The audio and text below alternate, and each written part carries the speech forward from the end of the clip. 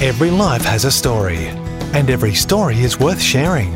Your story, my story, and our story speak of victory and defeat, joy and sorrow, resilience and vulnerability. They are not just our story, they are Christ's story in us. They are Kingdom Stories from Down Under. It's not often that you meet somebody who has emigrated twice, from Europe into Canada and then from Canada into Australia. Had to start all over again and reestablish herself and her family in a new land twice. And she battles on. She's a wife, she's a mother, and she's also a CEO, or was, but she carries on the good fight. And tonight it's a privilege and an honor to have with us at Kingdom Stories from Down Under, Annina Vinding. Annina, welcome. Thank you, it's good to be here. My word, you've really traveled the world, haven't you? Yep, you learn a lot. Yeah.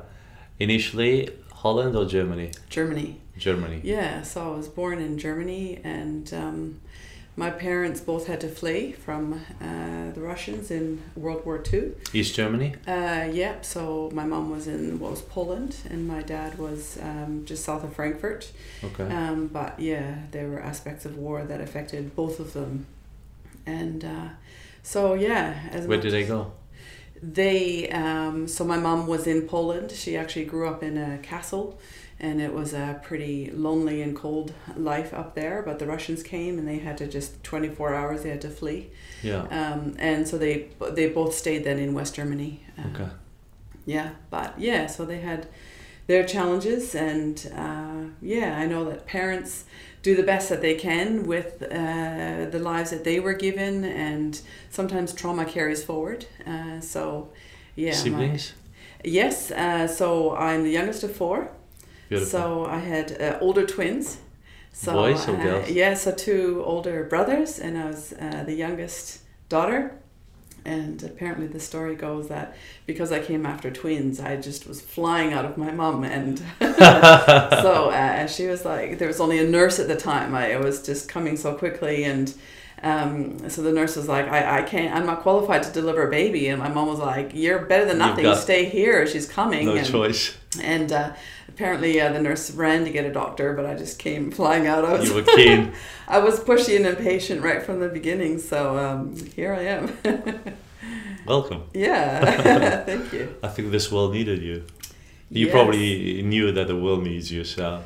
Well, yeah, I don't think there was a mold. I am a very unique person. They threw the mold. Yeah, if there was one. Yes. If there was one. Yeah. Beautiful. Your parents in Germany, tough, obviously resilient, a lot of grit, Yeah. overcoming all the challenges after the war, rebuilding their Yeah. lives. Yeah. What were they doing? Your My parents? dad was in upper levels of management in our family company, and so he was very consumed with work.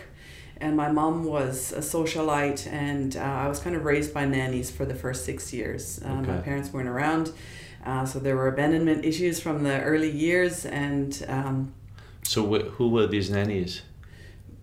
Who knows? I don't even know. Do you remember? I remember pictures with them, and they were lovely people, but ultimately kids don't want stuff, and they don't care how wealthy you are. They just want a loving family environment. But yeah.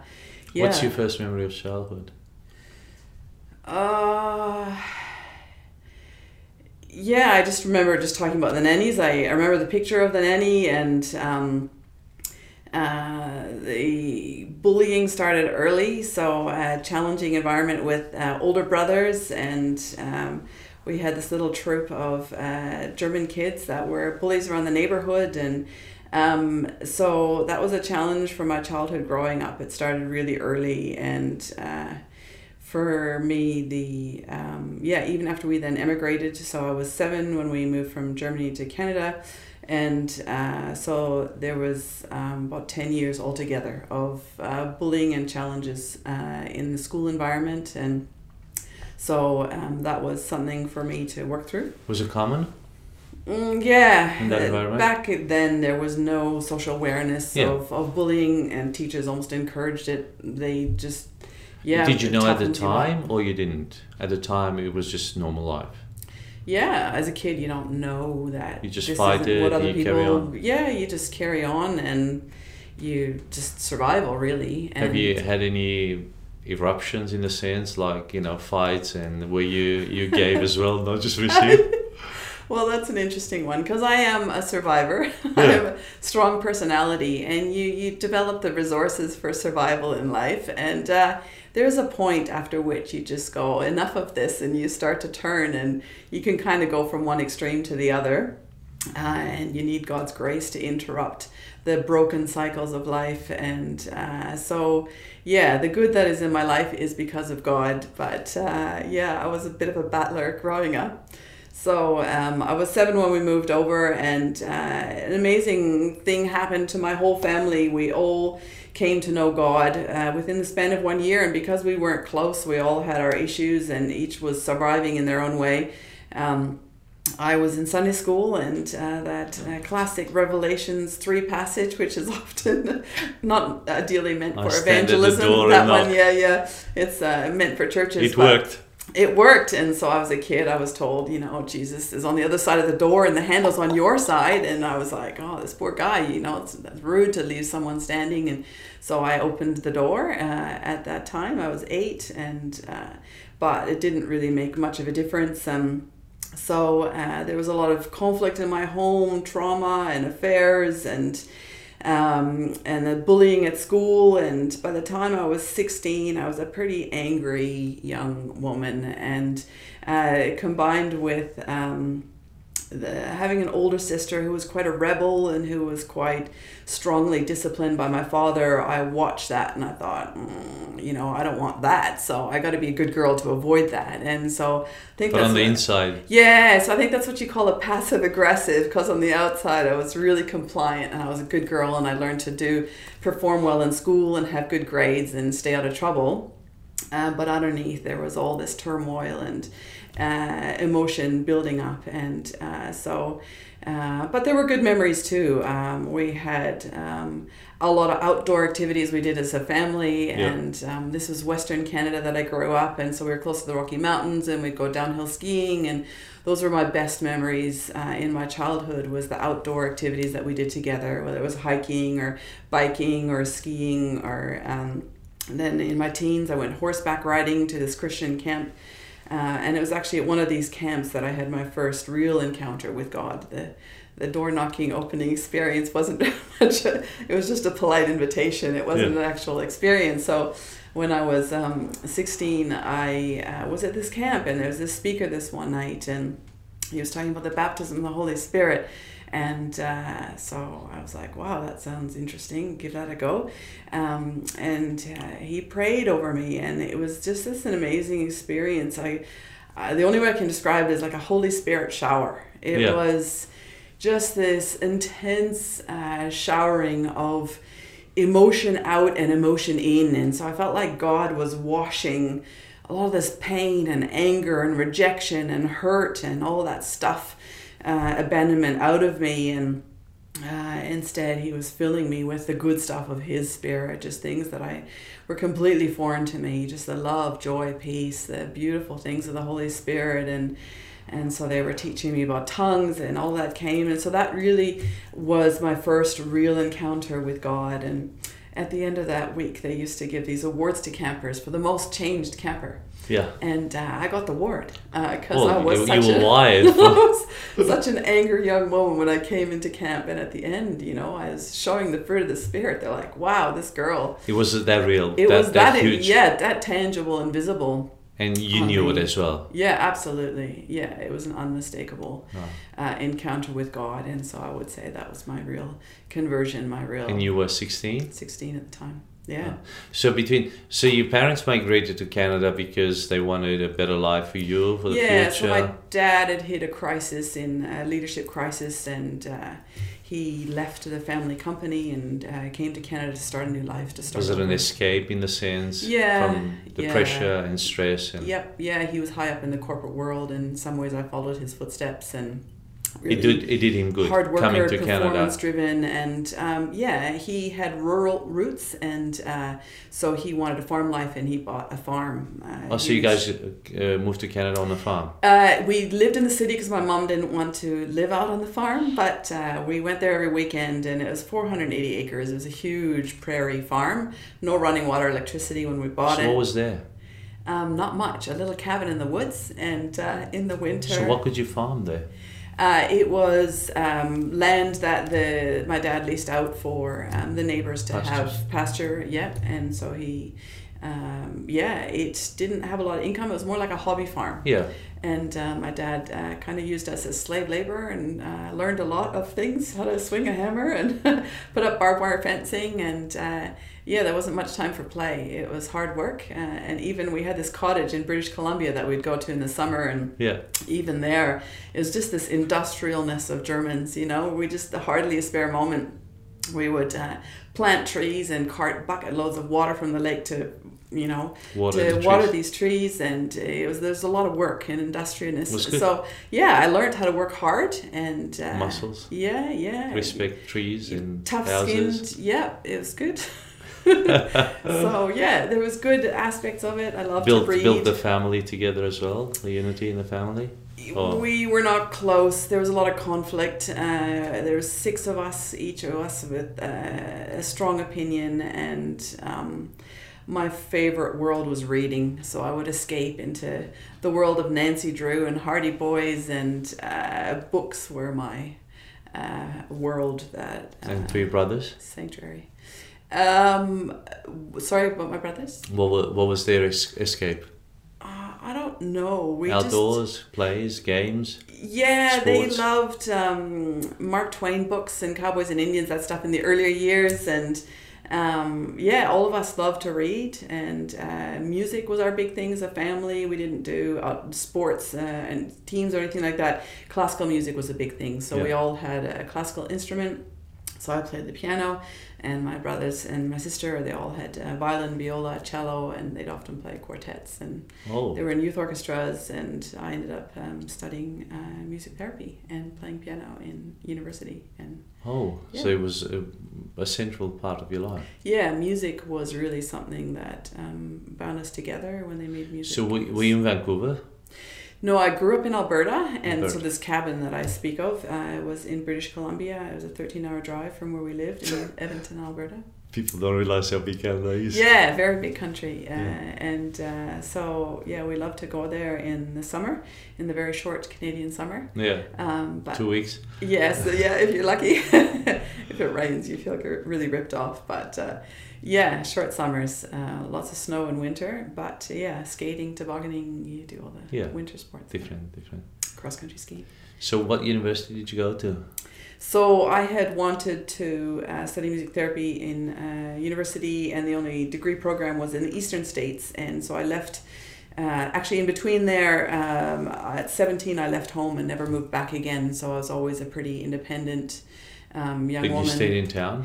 No, I moved across. Well, at 17 I went to Youth with a Mission. So I actually studied with YWAM and did a discipleship training school, and I went back to Germany for that. Nice. So spent a year in Germany with YWAM and on outreach to Africa.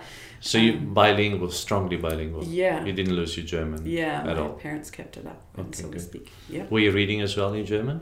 I can read, write, speak. I prefer English. I was 7 when we moved to Canada, so I'm more comfortable.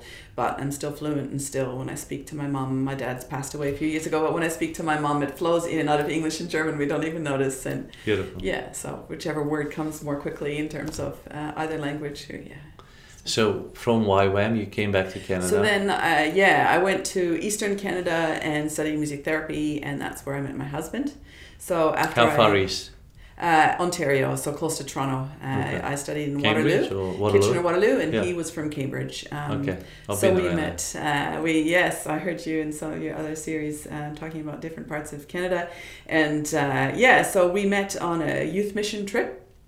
So not Youth with a Mission. This was a youth mission trip. This was a Christian organization that took university students through different parts of Canada and the US. And then my last trip, my fourth one, was to Panama, Central America. So we traveled together and he's churches. German as well, or Dutch? Yeah, he was born in Canada, but to German family. So his first language was German. Was that helpful in your relationship, you think? Yeah, I think marriages are challenging as they are. Cross-cultural marriages would be that much more challenging. So having that similarity, he speaks German and not quite as fluently, but when we didn't want our kids to understand what we were saying about them, we talked in German to each other. And so you didn't teach your children German? Yes, they did learn bits and pieces, and then in high school they studied German. So that was an easy language to study rather than French, starting from scratch. So after all, they were pleased that they could understand what we were saying about them. So we couldn't get away with it so much anymore. But it's great having that common cultural background. So you're in Panama. Is that where you met him, or? No, I came back from Panama, and 3 months later we got married. After that was my last trip, and then we did. How did that happen? You don't just get married.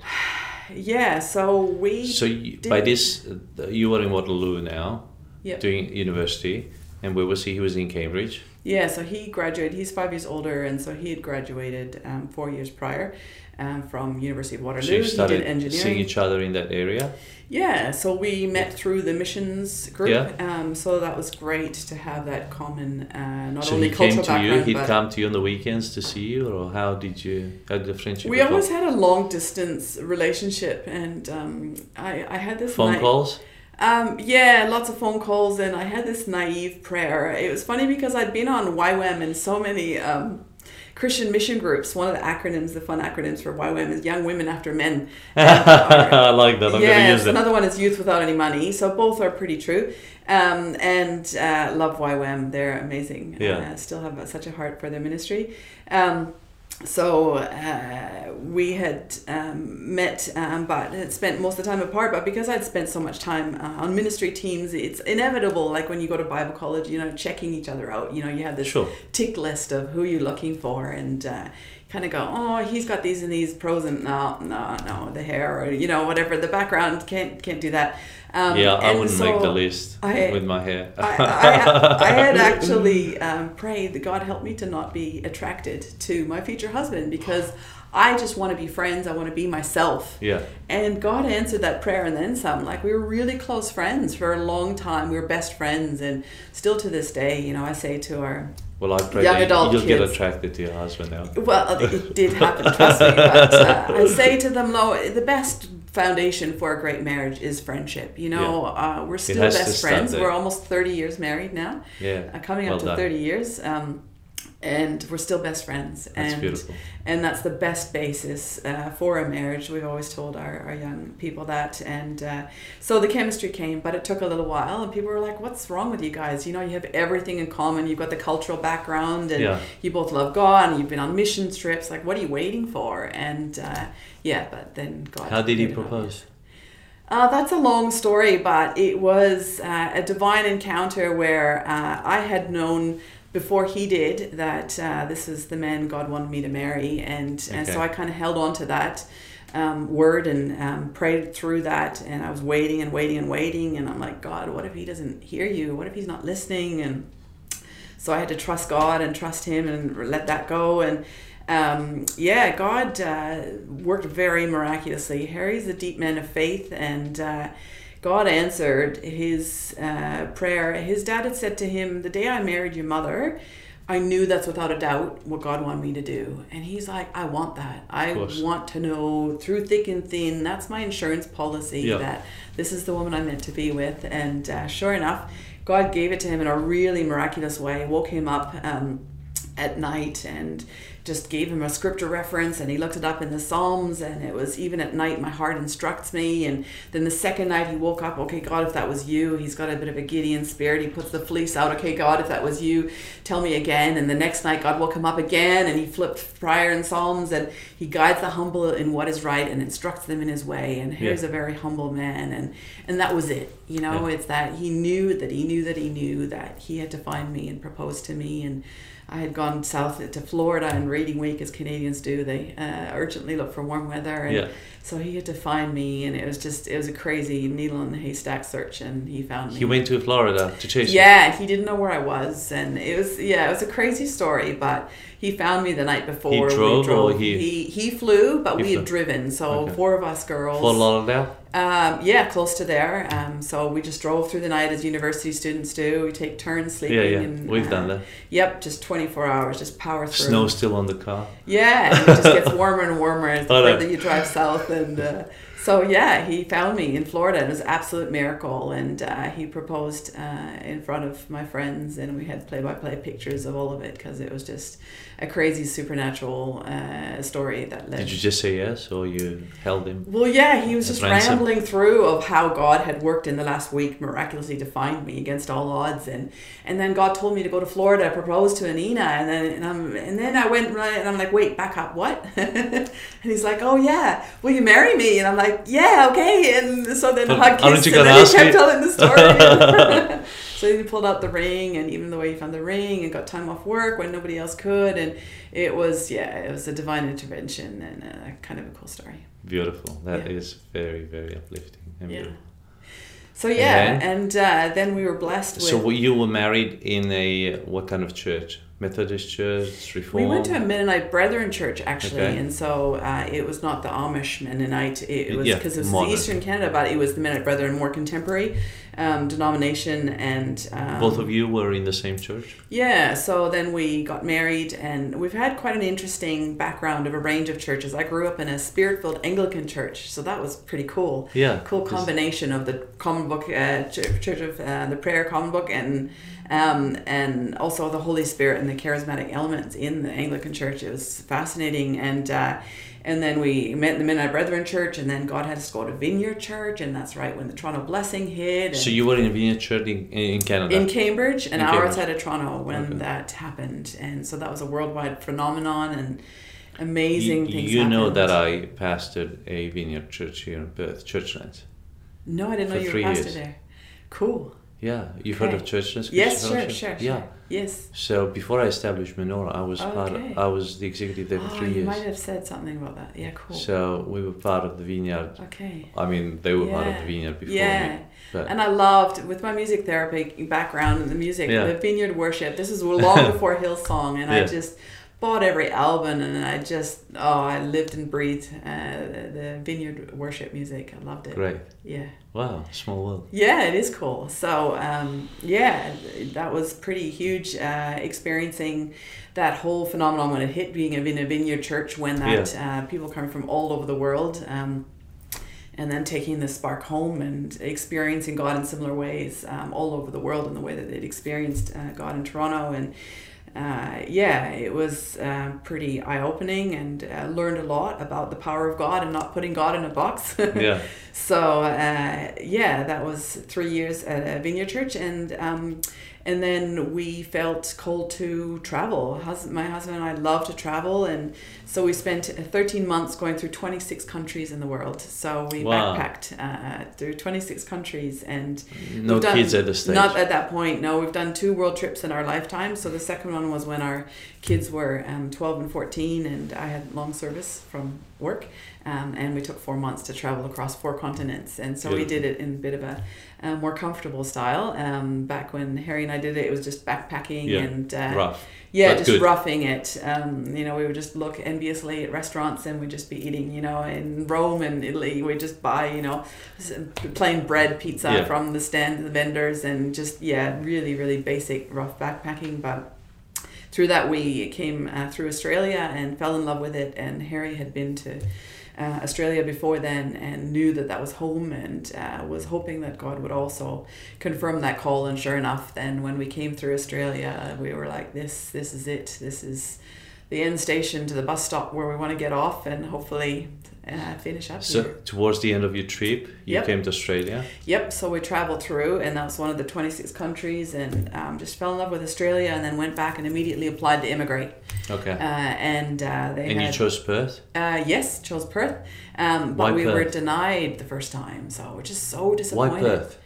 Just connected with our soul. It was... You had been in Sydney, Melbourne? Yeah, so we bought, as backpackers do, we bought a van and fitted it out with a band and drove across 16,000 kilometers with an old van that burned a litre of oil every 100 kilometers, and you had to crank the seat and put the oil in, and we just bottles of oil in the back of the van, and that's how we drove across Australia. More oil than fuel, almost. And we got to know this country that we love, but Perth was it. It just hit home, and we've always really felt called here. We've been here almost 20 years, and this is it. The call is very strongly to Perth. Okay. So the first time you get knocked back? Yeah, so we applied to immigrate, and we just felt this call so strongly, and Harry and I really prayed through every major life decision together, and the unity and hearing God together is really important to us, and so we were just so unmistakably on the same page. We applied to immigrate, and they had these immigration rules that within the last 12 months of travel, you have to have 13 months of work experience, and Harry had been an engineer for 10 years, so he had no shortage of work experience, but because we had traveled for 13 months, we were that month short, and they knocked us back, and we're like, bureaucracy, this is not right, we're cold there, and we're so disillusioned. We were just like, God, there is no plan B. And so we were in Ontario at the time, where I'd studied in university, and then this company headhunted him for working as an engineer in Alberta, and ironically back to in the exact same city where my parents were from. And so I had moved away from home. I was this independent spirit that had launched into the world. I was never looking back, and God said, come back here for a bit. And so it was an amazing time, actually, where we tried to say no to this headhunter, and he just kept offering more money, and it was just unmistakable that, okay, we got to go to Edmonton, and what are the chances, man? This is the city where my parents are from. And so we went back to Edmonton and did 3 years there, and then 3 years to the day, because he had told them, listen, I'm applying to immigrate. This is where we're going. We're going to Australia. And they said, just give us a year, and we really want you. And as long as you give us a year, you can go to Australia whenever you want. So we gave him 3 years, and then on the day of being there 3 years, we applied to immigrate again, and then we got in the second time. But in the meantime, I reconnected with my parents, and God knew.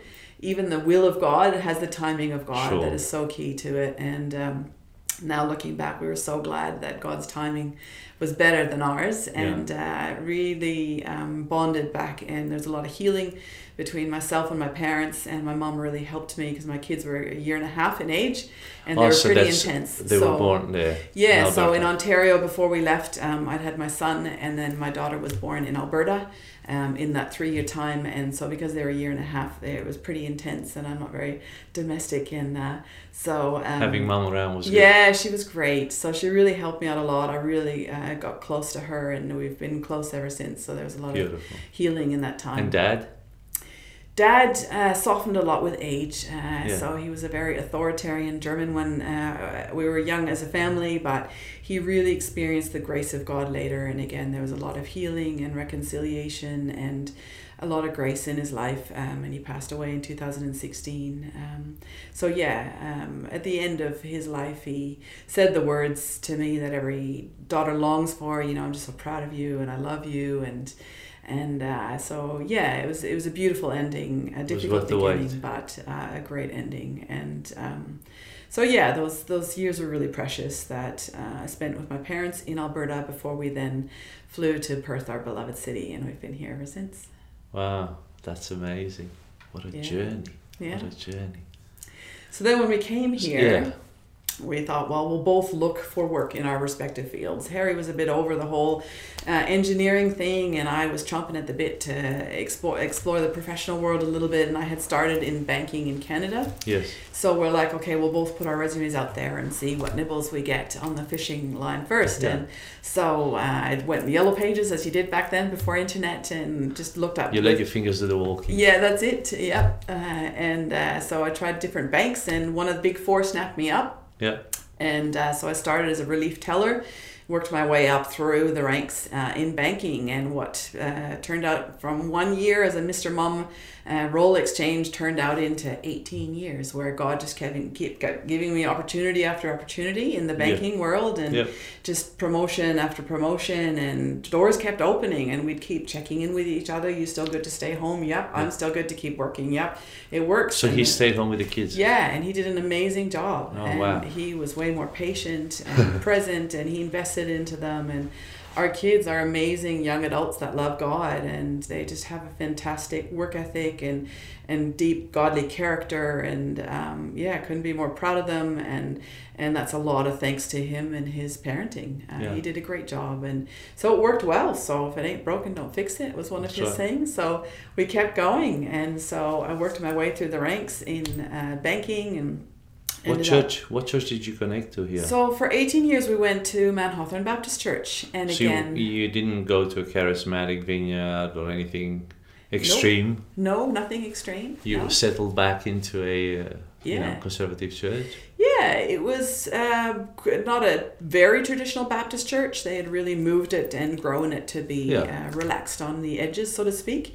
So we really enjoyed that fellowship, and that's where our kids got to know the Lord, and my husband was an elder for I think 11 years, and so we served in various aspects of leadership there, and enjoyed that.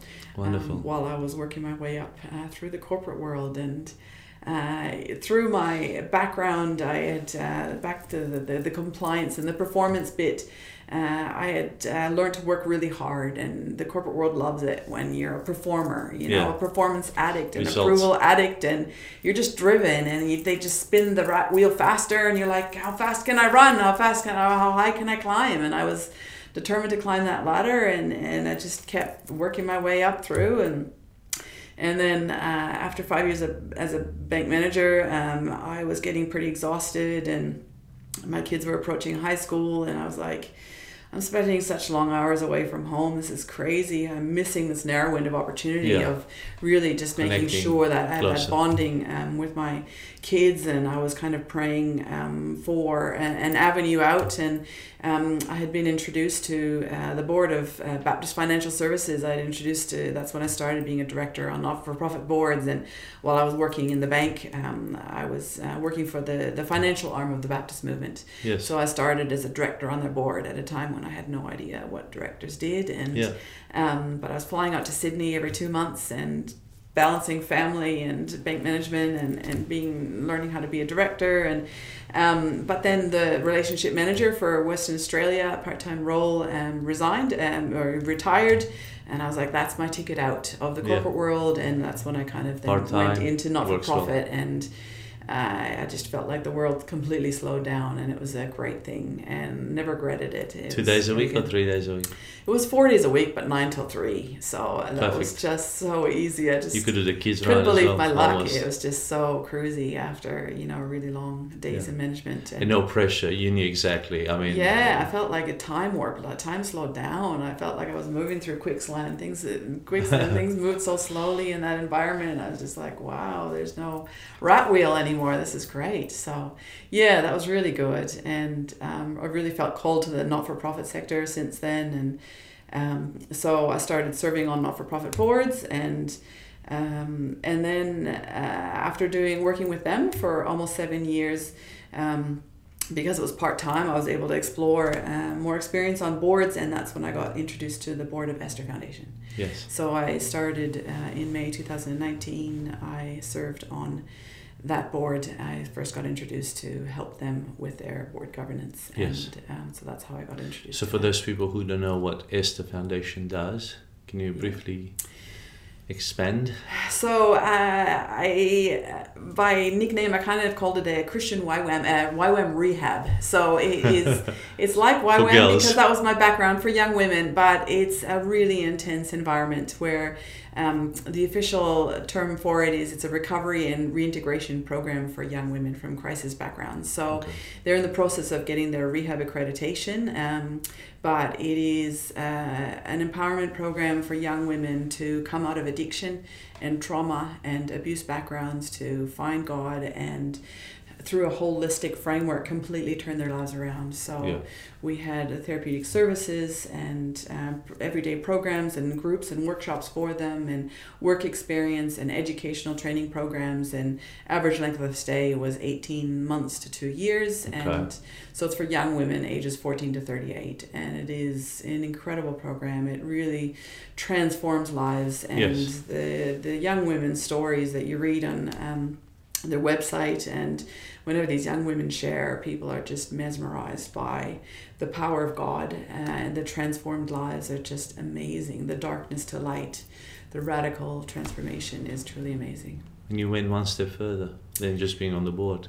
So yeah, there was a lot of work to be done. It had been a real home-based Christian ministry, kind of a home. Yeah, it was started in various houses in South Perth Como areas, and then the government helped support it and bought land. Department of Communities bought land in Kalamunda for it then to become a huge organization that really grew really quickly, and it moved out to a converted Catholic convent in Kalamunda. Yeah, beautiful and place. A huge property, and my husband's still the property manager there, and it's a lot of work. Huge property. And it was an amazing project. We were kind of mum and dad there for a while, and So you became the CEO. Yeah, so when it was realized how much work it took to then professionalize everything from a home-based ministry to more of a professional ministry structure with all the back Don't end, call it an institution. needing policies and procedures, and we were starting to get federal funding. Yeah. You just have to have all the compliance and course. regulatory framework for that, and because I had a corporate background, I was able to set Put that that into up. place. And so I spent a really intensive year and a half as CEO to bring in all the back end and professional systems and Microsoft Office Suite, and we had an operations manager that did that, and really proud of where we got it in a really short time. Yeah. So who filled your shoes at the moment? So there is it's current transition. Someone else is being appointed. We don't know yet. That hasn't been announced. Yeah. So I had a second in charge there who's an interim leader at the moment. Yeah. So that was less than 2 weeks ago. I was just going to say, is Colossal still going on? They had a ministry called Colossal or in Subiaco, or was that not part of Esther House? Nope, not Esther House. No. They were creative. Doing some graphic works and videos. They might have assisted with the original website, and then we had other. Yeah, okay. No.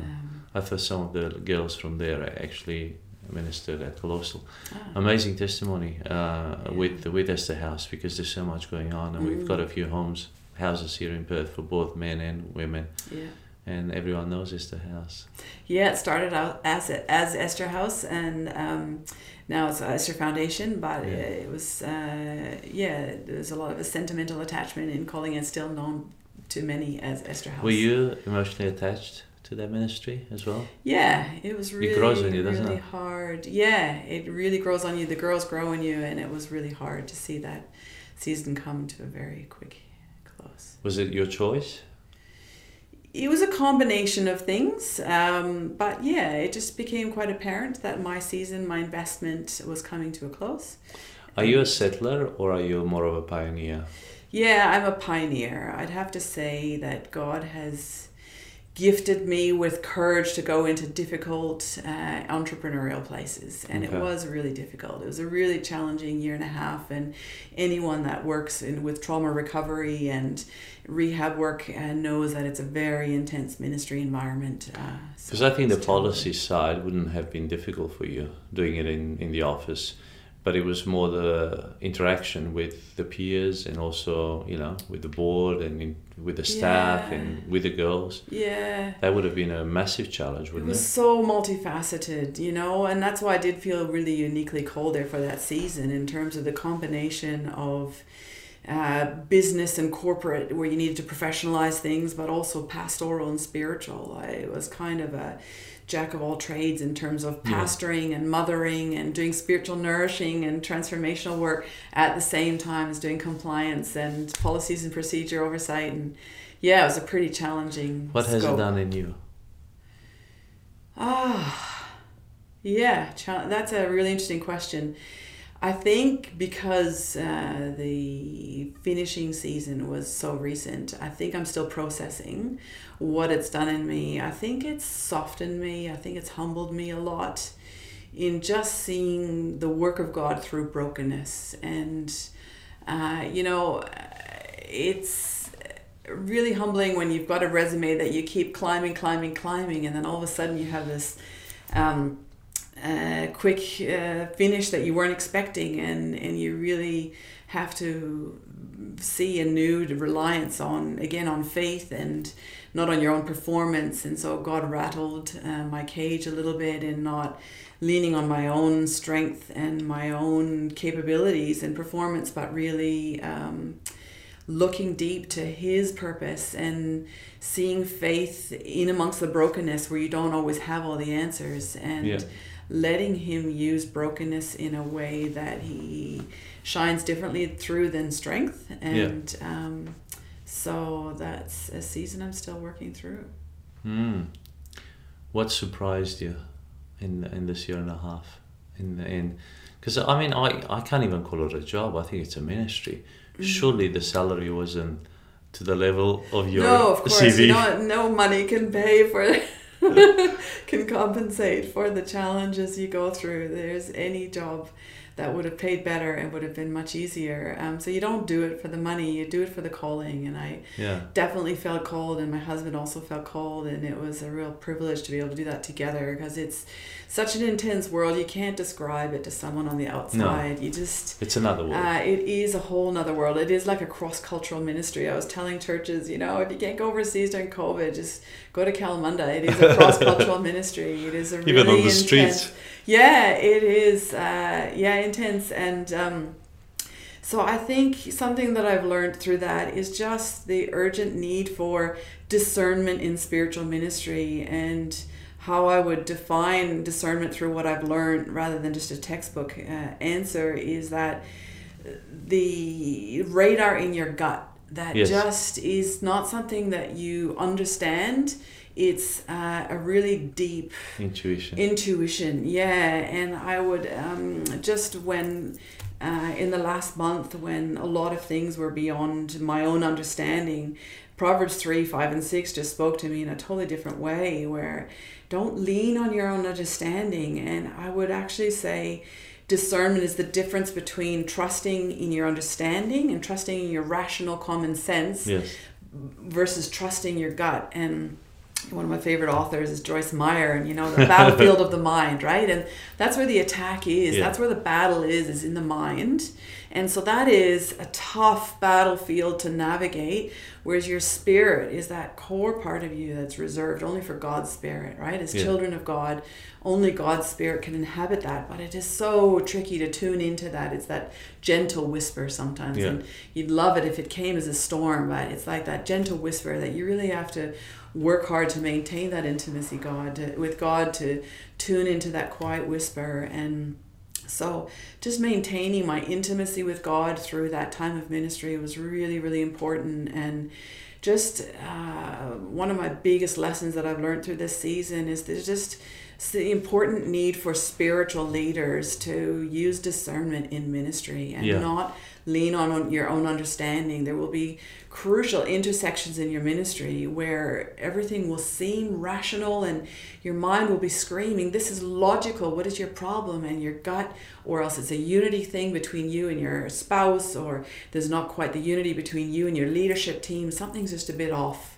And there's that radar in your gut that's just going, wait, something's not quite right. Discerning in the Spirit for leaders. It is so tough. Powerful. It is so In fact, tough. you sometimes think, how else can you be a spiritual leader without discerning in the Spirit? And I think we're coming into a time, I think we're heading into really intense spiritual days where, even the elect will be deceived if that is possible. Yeah. You will be tested. It's not like you won't. We know the enemy has a mandate for Christian leaders and churches. And if you do not discern carefully and maintain unity in your leadership team carefully, let him who thinks he stands take heed lest he fall. These are challenging times. And discernment, that Hebrews 5:14 has just been ringing in my spirit.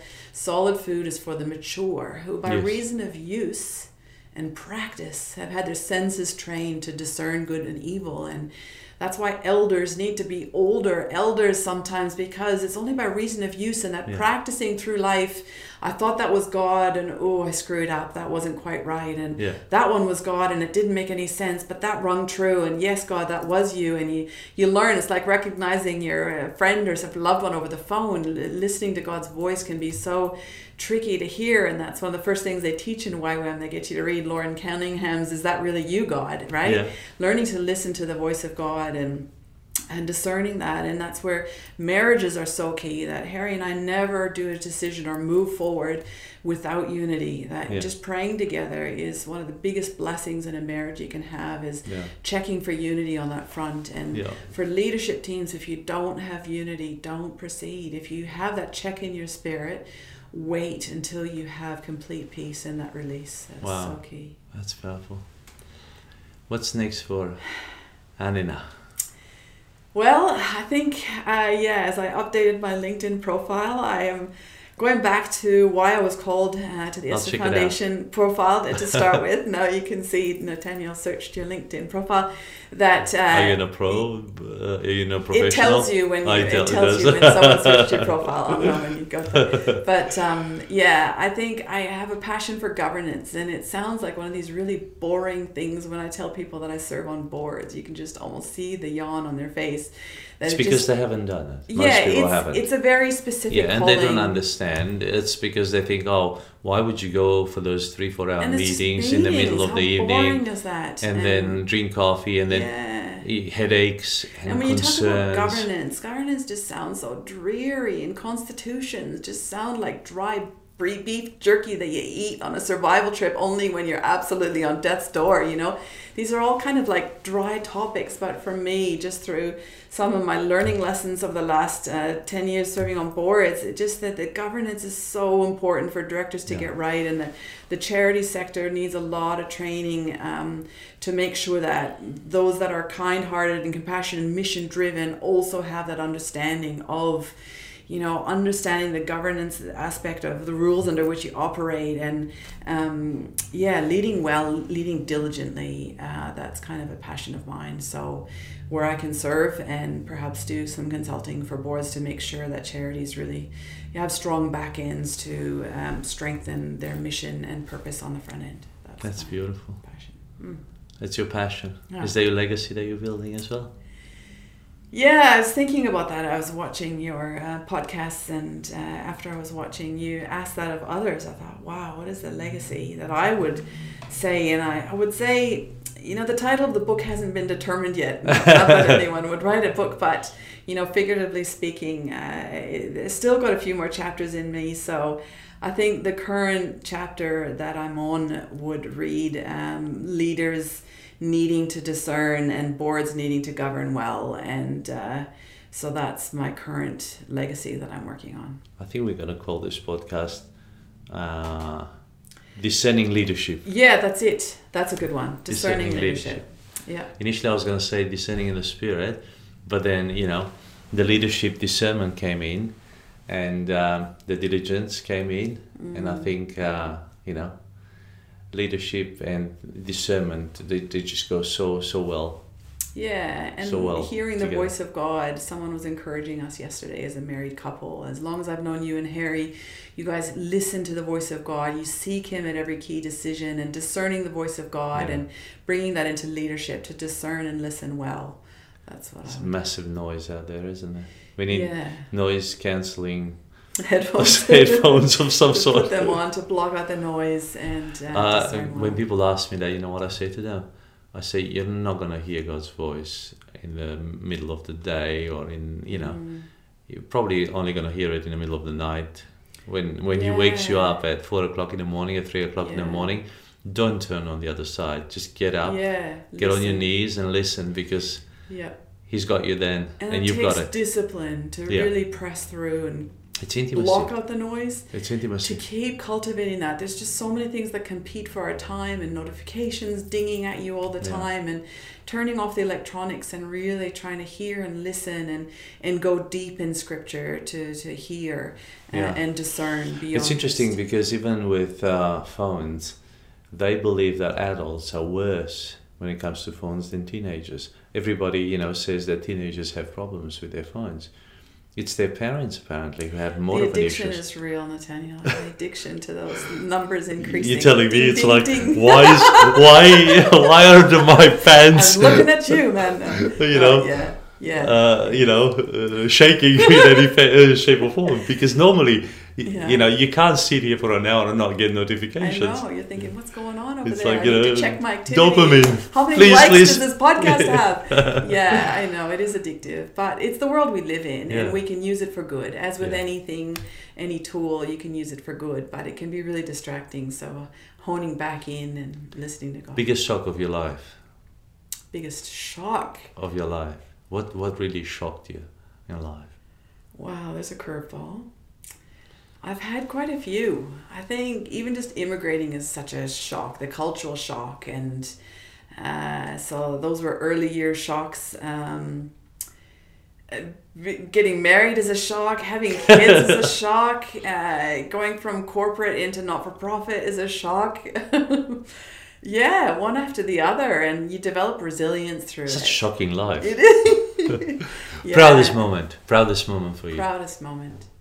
Yeah, I'd have to say giving birth to my kids. Back when I was climbing the corporate ladder and I was getting, that passion for success and all that, my mom said to me, the biggest thrill you can experience as a woman is to give, if you're blessed to be able to have a child naturally, the biggest thrill is becoming a mom. And I was like, old school, I kind of thought that was, it's for domestic women. But I'd have to say, in looking back overall, my learnings and experiences, my kids are my biggest pride, and doing it together with my husband, it's the proudest moment, is seeing the godly people they're becoming.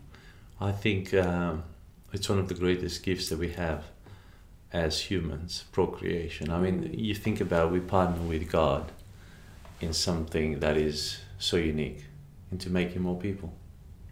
It is. It's just making them godly people. Yeah, anyone can procreate. Massive responsible. Stick them with junk food in front. Stick them with junk food in front of a television. Anyone can do that. Yeah. But to really raise them up in the ways of the Lord, to have godly character, who you are when no one is watching, and to really deeply love the Lord, to walk with Him, that is the ultimate challenge. And that's been our biggest joy, in seeing our kids really personalize their faith and walk with the Lord for themselves. That's a great joy. Thank you so much. Really, really value you and appreciate you coming to the show on such short notice and just telling us who you are and what the Lord has done in your life. Really, really beautiful. Thanks. And discernment in leadership. Imagine that. Imagine if we had more and more discernment in our lives, in the way we make decisions, in the way we lead our families, our children. Amazing if, wouldn't that be amazing if we had more and more awareness of what's going on and what God wants us to do and how to act and how to behave and what attitudes to have. Well, I really played that the story inspires you and helps you tap more into what God is saying to you, so you can be assisted along the path in the Holy Spirit to make the best decisions and have that discernment. I'm sure you love this content, and we'd love if you rate us on the platforms that you're watching it, or you're listening to this, wherever you're consuming this content. Share it with other people, and come back next week. We're going to have new people every week at Kingdom Stories from Down Under. May the Lord bless you. Thank you for joining us on Kingdom Stories from Down Under. We'd love it if you would subscribe, rate, and share these stories with your wider community. And remember, every story is worth sharing, including yours.